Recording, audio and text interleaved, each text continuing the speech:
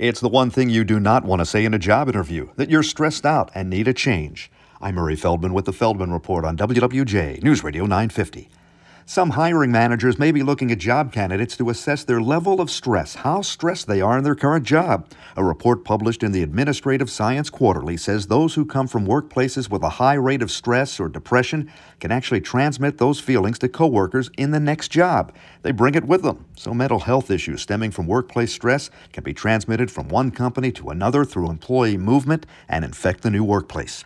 If you have shag carpeting in your home, framed mirrors, that's no longer considered in. A lot of people still have that look of the 70s, and they regret it. According to one report, some of these homeowners are refusing to invite people over because they're embarrassed about their past decorating decisions.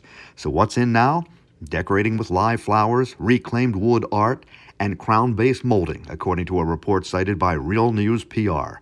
With the Feldman Report, I'm Murray Feldman, WWJ News Radio 950.